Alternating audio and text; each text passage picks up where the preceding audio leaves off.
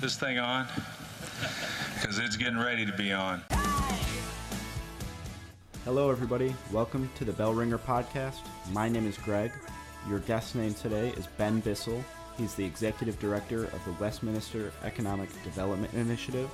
You'll hear us reference it as WEDI, which is the acronym throughout the podcast. Great episode. We talk a lot about how he's helping the west side of Buffalo and the city of Buffalo beyond. And we talk about the economic development ecosystem in Buffalo, which is really important for folks outside our region and even inside to understand and grasp a little better. So I hope you enjoyed the episode. I sure did. Thanks for listening, guys. Bye. All right. Thank you very much for coming on the podcast and welcome. Happy to be here. So for those that don't know, what is WEDI? Well, WEDI stands for Westminster Economic Development Initiative, and we are a nonprofit in the city of Buffalo that serves actually more than the city of Buffalo, which some people don't know, but is primarily focused and has done a lot of its efforts on the west side. Our mission is to empower economically disadvantaged people in Buffalo, New York, and the surrounding areas, and we do that through a variety of projects, and we're probably best known for the West Side Bazaar, and that's a business incubator, a space with commercial kitchen. We also operate, our biggest operations are in our economic development world, which is a goal to help individuals who are low income attain sustainable family incomes. And so we offer business coaching, counseling, support in starting companies, financial coaching even prior to thinking about starting or expanding a company, and then financing to go along with that. And in our education world, which a lot of people don't know we do as well, we run a few after-school programs, and actually we're launching our high school one this fall. So you brought it up, so I don't feel as bad opening on it. The West Side Bazaar, probably, your program that gets the most fanfare. There was an article this morning, the Washington Post mentioned it again, as they were talking about Buffalo as an affordable destination, a budget vacation, and mentioned that you could eat at the West Side Bazaar. So give folks kind of the elevator pitch. I know you said it's an incubation for restaurants and kind of boutique shops, but what's the idea behind it? Yeah, so I mean, it's a very hard thing to explain without going there. So if you haven't been there, go there, and maybe you'll define it in different ways. But we've kind of said it's a synthesis of a business incubator, an accelerator, not in the sense of tech or anything like that, but helping to accelerate companies that are already existing, a public market, and a community meeting space. And so we really had no idea what it would become when the stakeholders in the community determined that they wanted to open this kind of space. And so it's really become a community asset. It's become a space where people can start and launch companies, and it's particularly been attractive to the refugee population, so a subset of the immigrant populations. And so it really has this unique dynamic. It's also got affordable food, which I guess is why the Washington Post included it. It was attractive to them. Everybody, it seems like every tourism piece that comes out of an outsider coming to Buffalo, they always go to the bazaar now. It's like a staple. Yeah, I think it's it's pretty wild. I think it's great that they do include it. I mean, it's 3,200 square feet of space. Not that everyone knows that, but I mean, it's tiny. It's 8 by 6 square feet booth of space. So you move to the right, you're out of your space. You move to the left, you're out of your space. So it's quite tiny, but it's this essentially hole in the wall space that the community has taken ownership and really thrive there. Why do you think it's been so successful or seen so much fanfare? Who knows? Now, I think the individuals who run the businesses there are authentic. They're from the community. They cook excellent cuisines that you can't find anywhere else. They sell products that you can't find anywhere else. And it has, I think that's the attractiveness. I think it's really grassroots, and that's, been our organization for a long time. And so that authentic feel, that, it's just reality. And I think part of it is due to a lot of the conversations happening at, national levels and local levels in terms of refugees and immigrants. And that's really, the West Side Bazaar has become a focal point of the thriving potential of community members. Yeah, so you mentioned the refugee population and the focus for the West Side Bazaar. And obviously you said, a lot of your work has been focused on the West Side. What do you think that diversity in that community, what benefits does it bring to our city and our region in general? Yeah, I think our world is globalized, so whether we like it or not, we interact all around the world with individuals from all different cultures, communities, thoughts. The internet has allowed everyone to share those thoughts, but I think I live on the west side. I lived very close to Grant Street, in between Grant and Niagara, and I personally think the diversity brings unique perspectives, great and excellent food. It brings a sense of the cultural diversity of the world right here at Buffalo, and so I think that the being able to have diverse communities just brings a more, it's like you wouldn't want a one color tablecloth. You'd prefer a mosaic of different things. So I think that's kind of the comparison I would give, is that we could have the most boring world where everything is exactly the same, or we could have a world where people have different ideas of how to approach things, and we can just let that flourish. So that's one of your big initiatives, but you do so many other things, and Buffalo Niagara as a whole, we have a large economic development ecosystem with a lot of different players. You play a large part in community development and small business development. Which businesses do you think are best suited for your support, your organization's support? Yeah, so a variety. So mostly it's the micro businesses, those with 5 or fewer employees. That's not always the case. Oftentimes there can be companies that are small businesses up to 100 employees.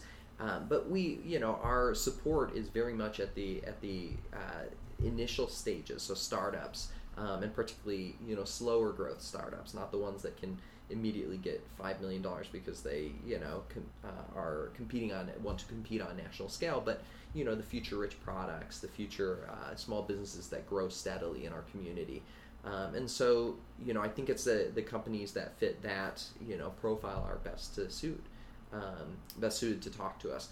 We do encourage anyone to walk through our doors. So if we seem like a open and inviting space and someone wants to explore and determine whether it's an appropriate situation, we invite them to come through our doors and talk to us. And then we'd refer to others like you if it makes a lot more sense there, although they'd probably be able to go directly to your organization. Or other partners that we work in the ecosystem. So it is true, our ecosystem is a lot stronger in economic development in the past few years. And so we generally are focused on the smaller companies, the nascent companies, those companies that can't get financing elsewhere, and those that want to receive business mentors and support for a long time.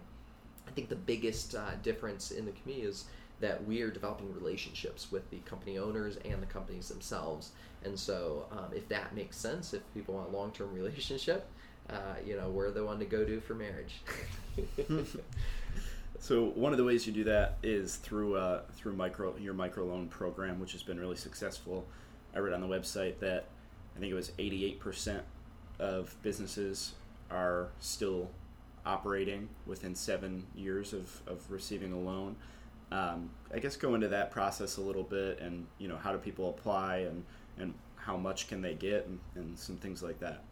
Yeah, so we're really a microlender, and based on new partners in the community, including Excelsior Growth Fund and Pathstone Enterprise Center, who have entered and are lending in the community similar to us, alternative lenders, nonprofit, mission-based lenders.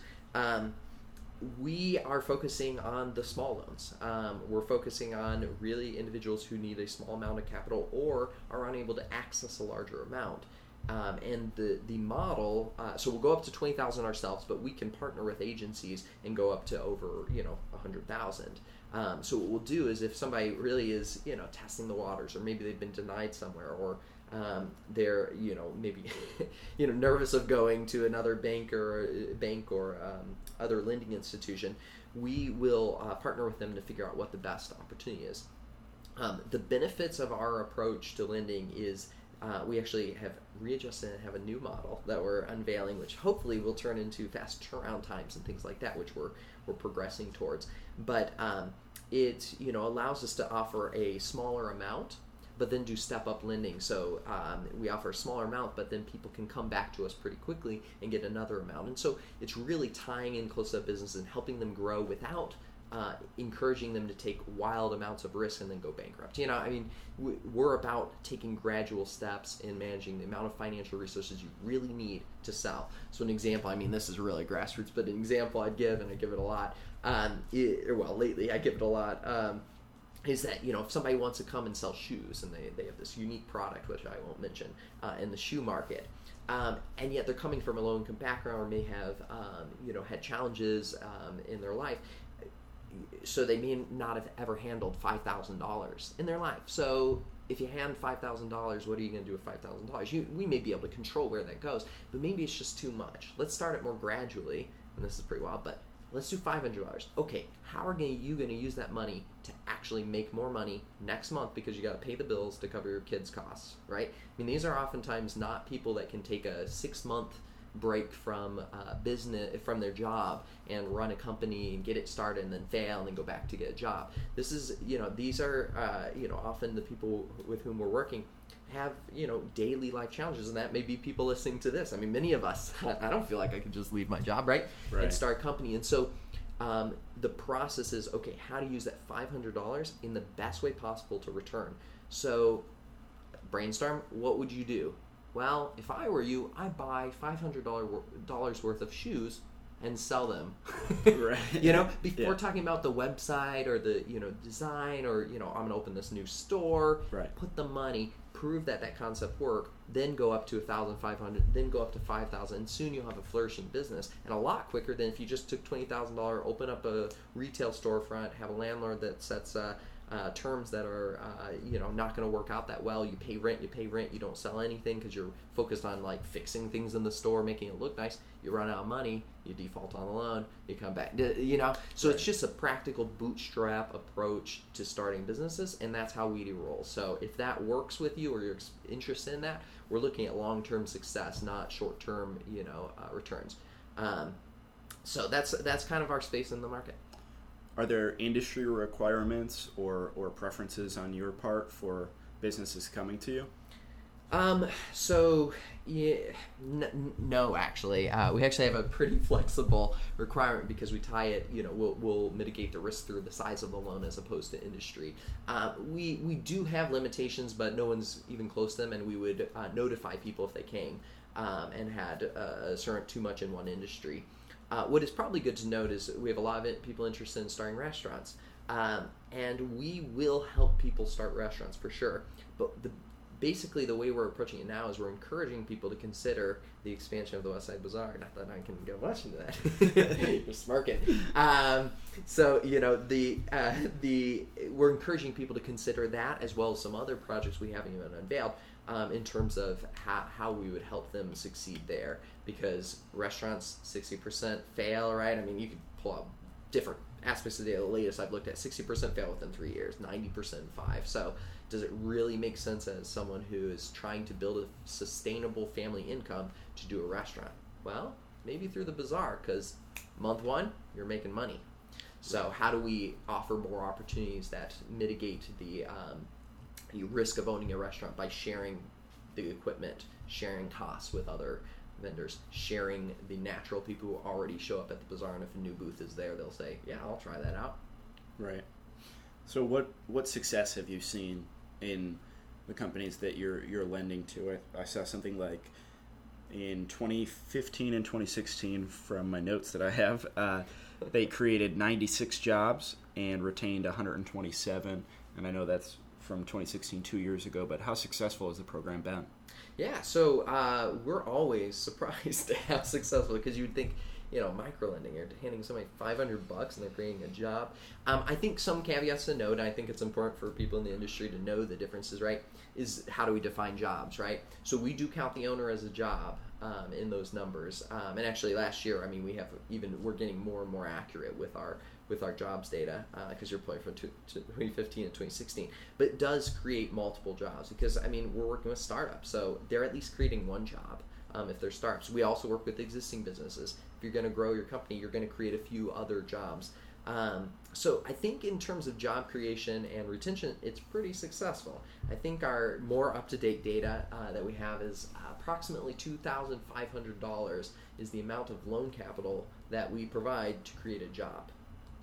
So if you're comparing with other job stats, that's pretty wild. Now, let me also note, that's not, and I'm looking at your stats here on the wall, that is not the jobs you're creating through your work. We communicate this to funders all the time. This is someone who may be going from $10,000 to $30,000. This is not necessarily a living wage, and we encourage people to recognize that. I mean, we work primarily in 14213, one of the most impoverished zip codes, if not the most. I think Buffalo Business First showed that it was the most impoverished zip code and shared that. So we're working with moving somebody up that ladder, that next step, not necessarily creating the next 50, 60,000. That's why we need multiple agencies working on this, because what we'll do is create a job that's moved somebody from $10,000 to $30,000, or someone who's unemployed and receiving government benefit to $10,000, and then to $15,000, and then to $30,000. So creating jobs is somewhat easy for our organization to do, and retaining those jobs is also easy, as you mentioned earlier, stat of how many companies are still in operation.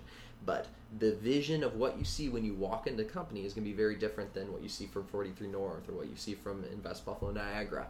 And so there's a unique approach to that. And so that's why we fill that space of saying we're really, alleviating poverty, helping to create future assets owned by individuals in our community who, may never have access to the same level of assets as others. There's many data showing that the populations with whom we work often 20, 40 years down the line have, an average $5,000 in assets. I mean, Boston had a recent study that showed Caucasians at, $200,000 of net assets, and the rest of the population's hovering between $8 and $10. So, this is about creating long-term health, and most of the people with whom we work, who are in certain age demographics, the reason they do this is for the future of their kids. And I think that is the reason many people start companies that have been here in Buffalo for a long time. They're thinking about the future of their kids. And so those are the types of companies we work with, and that, I think, is the success that we're able to see.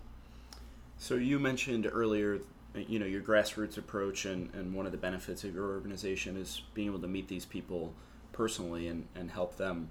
What kind of educational tools are there for companies to help succeed, other than just, here's the microloan, like you said, what are you going to do with that money? Yeah, and that's where most of our resources go, and that I will tell you straight up, that's my personal biggest passion in our economic development program. Because the key in a lot of programs is the financing. Everyone's like, yeah, I want to invest in a company, and I can't wait to see it return, 20% right. every year for the future. And, there are companies that do that. Our goal is really to develop people and develop people in business ownership positions. So it's not only develop people so they can work for the man, quote unquote, right? So that is one option. There are programs that do that. I know Steve Tucker, you talked to, we're doing programs like that, and those are needed. What we want is a higher ideal. We want the person who is willing, those who are willing to not to work for themselves and then own future assets, so then they can transform their community. So we have an example of people that start out with a laundromat and have moved to a bottle return company. I mean, these sound grassroots, right? Who is dreaming of being the first Burmese millionaire in Buffalo, and what that does is not about him being a millionaire, it's about that community then accessing the resources that now he has as the first millionaire. Sun Restaurant in the Burmese community, right? They have stabilized an element of that community. They can sponsor events that people are throwing. So it's this future idea of saying we need people like that within all communities. I mean, in Buffalo in general, we need future-rich products, people that will stay here when they can choose to go headquarters somewhere else. And so that's part of our approach. I may be getting off topic. I don't recall the question at this point, but yeah. No, that's exactly it. So, that part of that education and helping invest in these people is kind of incentives to stay in Buffalo, because, these are the people that helped you, right? Yeah, so I didn't really totally answer your question. So we actually provide financial coaching prior to it, and so that's very much focused at personal financial support of saying, okay, how do you improve your credit? How do you improve your savings? Maybe going and getting a job is the first step, not opening a business. Right. And considering those. And then after providing a loan, we provide comprehensive support, which actually we're hiring for people who want to provide that. So we have a little gap there in terms of the staffing, but we have a lot of business mentors who are willing to volunteer and work and coach these companies in the long term after they receive that loan. So we've kind of flipped the model. It used to be before you get a loan, you got to do all this heavy lifting. And then what would happen, you have the dream of great plan, you'd get the loan, and your plan goes, So what we now do is lend less, but then follow up consistently weekly in the support, and then eventually to monthly on all the topics that you need to consider, diving into your business, and then you can look at your cash flow and say, I'm cash flowing. Or you can look at your cash flow and say, oh my goodness, I'm not cash flowing. What do I do? And you can adjust midway. And that's what being a business owner, particularly an entrepreneur that type of entrepreneur, you have to adjust, you have to modify. And if you're coming with limited resources, limited connections, and things like that, one small mistake and you're out of business. And what's one or two of your favorite success stories from the program? Yeah, so now I don't know my personal favorites. I would have to think about that more. But I can think of our Entrepreneurs of the Year award, that Rich Products Entrepreneurs of the Year award that we offer each year, and one is that bottle return company. I mean, I really do like it because it's real. It matches with the skills of the community. And it's created a lot of jobs, and it's really addressed an interesting need that you just wouldn't think about. So like you have 483 North and other pitch competitions and things like that identify those companies that are filling a gap in a larger marketplace, $1 billion industry, right, or whatever. So this particular company has started as the laundromat, right, and that was okay. And at the laundromat had and still runs it, but would help translate people's, letters for the community. So they would come there not only to get their laundry done, but to read their mail, as an example. And so they use that unique asset of language. Now, this bottle return company actually works with, and I know it because I live there, a bunch of people in the Burmese community and others who go out and they collect all the bottles from all the trash cans, from all, after the Bills game, they bust a bunch of people out there and cleaned up the entire area. And so it's this project, and he's opened up a second location already within like 6 months. I mean, it's just really wildly growing quickly and meeting a need of, improving our environment, improving our parks through the market, and are able to provide support to these people, pay better than they would get at Tops or Wegmans, also be located in the community, because you're literally walking and pushing these carts around the city, so you need to have locations that are in somewhat reasonable spaces, and the individuals who are actually operating those businesses are generally over 60. And the subcontractors that are working generally over 60. They're already doing it, and that's their primary level of income, and they're not going to be learning the English language. They're not going to be going out and getting a job, so they're actually being productive members of society in that particular industry. And so it's a really unique model. He actually provides food, incentives. He provides what he can to support the individuals who are bringing the bottles. So he's kind of has this comprehensive approach. But I love it because if you go to the location, you're like, oh my goodness, this place is stacked with trash. Right. That's the business. So walk in and you're like, and that's our success story. Look at the wall of, beer that we drink. Good photo op. Yeah. How many jobs do you think around, if you had to guess? Oh, I hate guessing because we have the data on that, but 15, but many of these people would have been operating already. So I know that. It's at least like 3 core jobs. I think it's probably more than that, but I'm guessing low. Right. Yeah. So you mentioned you live in the area in between Grant and Niagara. Grant Street obviously has seen a ton of investment of late, more than 5 years ago than it would have. What's it been like to be in that area, to see such a revitalization going on, and we're kind of in the midst of it now? Yeah, I just laugh every time I look at a house across the street selling for $400 and something thousand. I'm still laughing. But please, somebody buy it. Our property will go up like, no, my value will skyrocket. Yeah. Encourage you. It's worth that, yeah. It is a really great street. But, yeah, I think we have yet to see the data all shake out in terms of that. But being someone who lives there, I think it's still got a ways to go. The Buffalo's, particularly the city of Buffalo, we need people. So unless we're attracting people who will be working jobs and have disposable income, and particularly in 1, 4, 2, and 3, people with disposable income, we're going to continue to be circulating the same funds around the same types of issues in locations. So, I mean, I think there has been improvement. We have seen some of the data start to move the needle, and our work has been part of that, we believe, based on how we analyze the data. But, there's still a lot to do. And, it's stabilizing this grassroots community approach, kind of stabilizing our communities, like our real local small communities, and ensuring that we're also looking forward. Because a lot of times you say, if you're outside the community, or you kind of go to Montreal or something, you're like, we should fill all the retail spaces.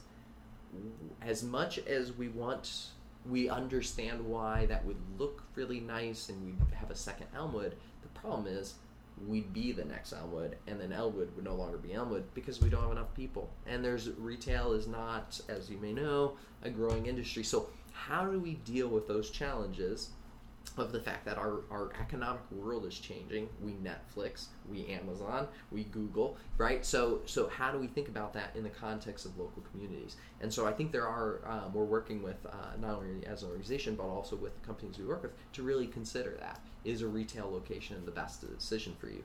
Generally, we've found it's often not. It actually puts more complications, it's huge expense, and it's challenging. So how do we face that dilemma? So yes, there is a lot of investment. I think housing and providing, the work that you're doing, providing these larger scale jobs, are core to revitalizing our community. Right, and we're in the middle of it. By no means is it, we're not at the finish line. Not yet. Right. Yeah. But the work that, your organization is doing is obviously having a great impact.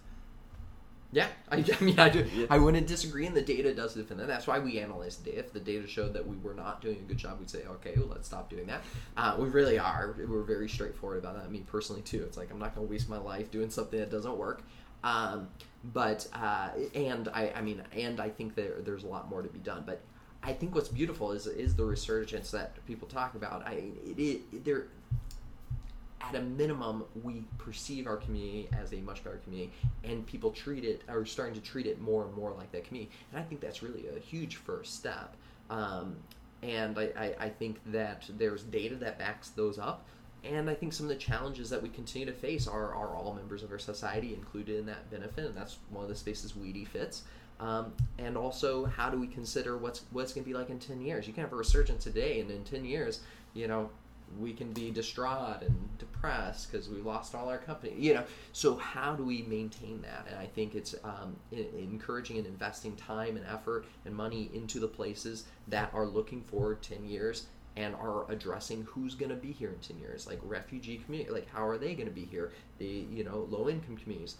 Most of the people we work with either have been resettled to Buffalo and stayed in Buffalo their entire time here, or were born in Buffalo and born and raised in Buffalo and will remain born and raised in Buffalo. And so how do we support them in being the future that develop our community from a business standpoint? Well, congratulations on all the success that you've had so far, and good luck going forward. We have a few Blizzard round questions for you.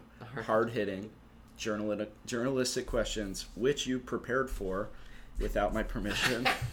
I just listened to an episode and realized, wait, these are the same. But I have not heard all of them, thankfully. Right. I've only heard I won't break your... two of them, I think. I think two of them I know are there. We're going to go piecemeal. We're going to go for it anyway. All right. If you were a flavor of ice cream, what would you be? Oh, see, I did not prepare. Oh my goodness. Chocolate Panda Bars. Book or a TV show that you'd recommend? I think Ready Player One is pretty good. I'm listening to it now. Text or phone call? Oh my goodness. I don't know. Text. You sold that. You were overly prepared for that one, and you pretended like it was a hard question. Sure. Yeah, you knew you were. It was somewhat hard for me. Oh man, I'm like in between the text or phone phase of the millennial world, I guess. Yeah, somewhere in the middle. Bills or Sabres? Bills. Hiking or skiing?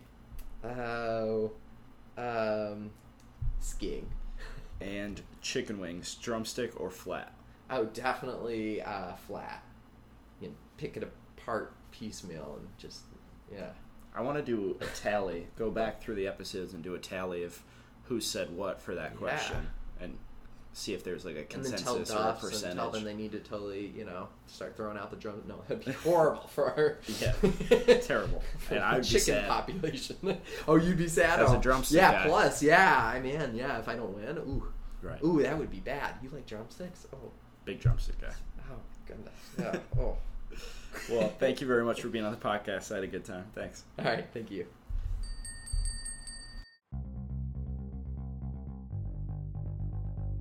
Bell Ringer is a podcast by Invest Buffalo Niagara, the region's privately funded, nonprofit marketing and economic development organization. Please rate this podcast, follow our social media channels, and read our blog at buffaloniagara.org for the best of Buffalo Niagara. Come grow your business with us.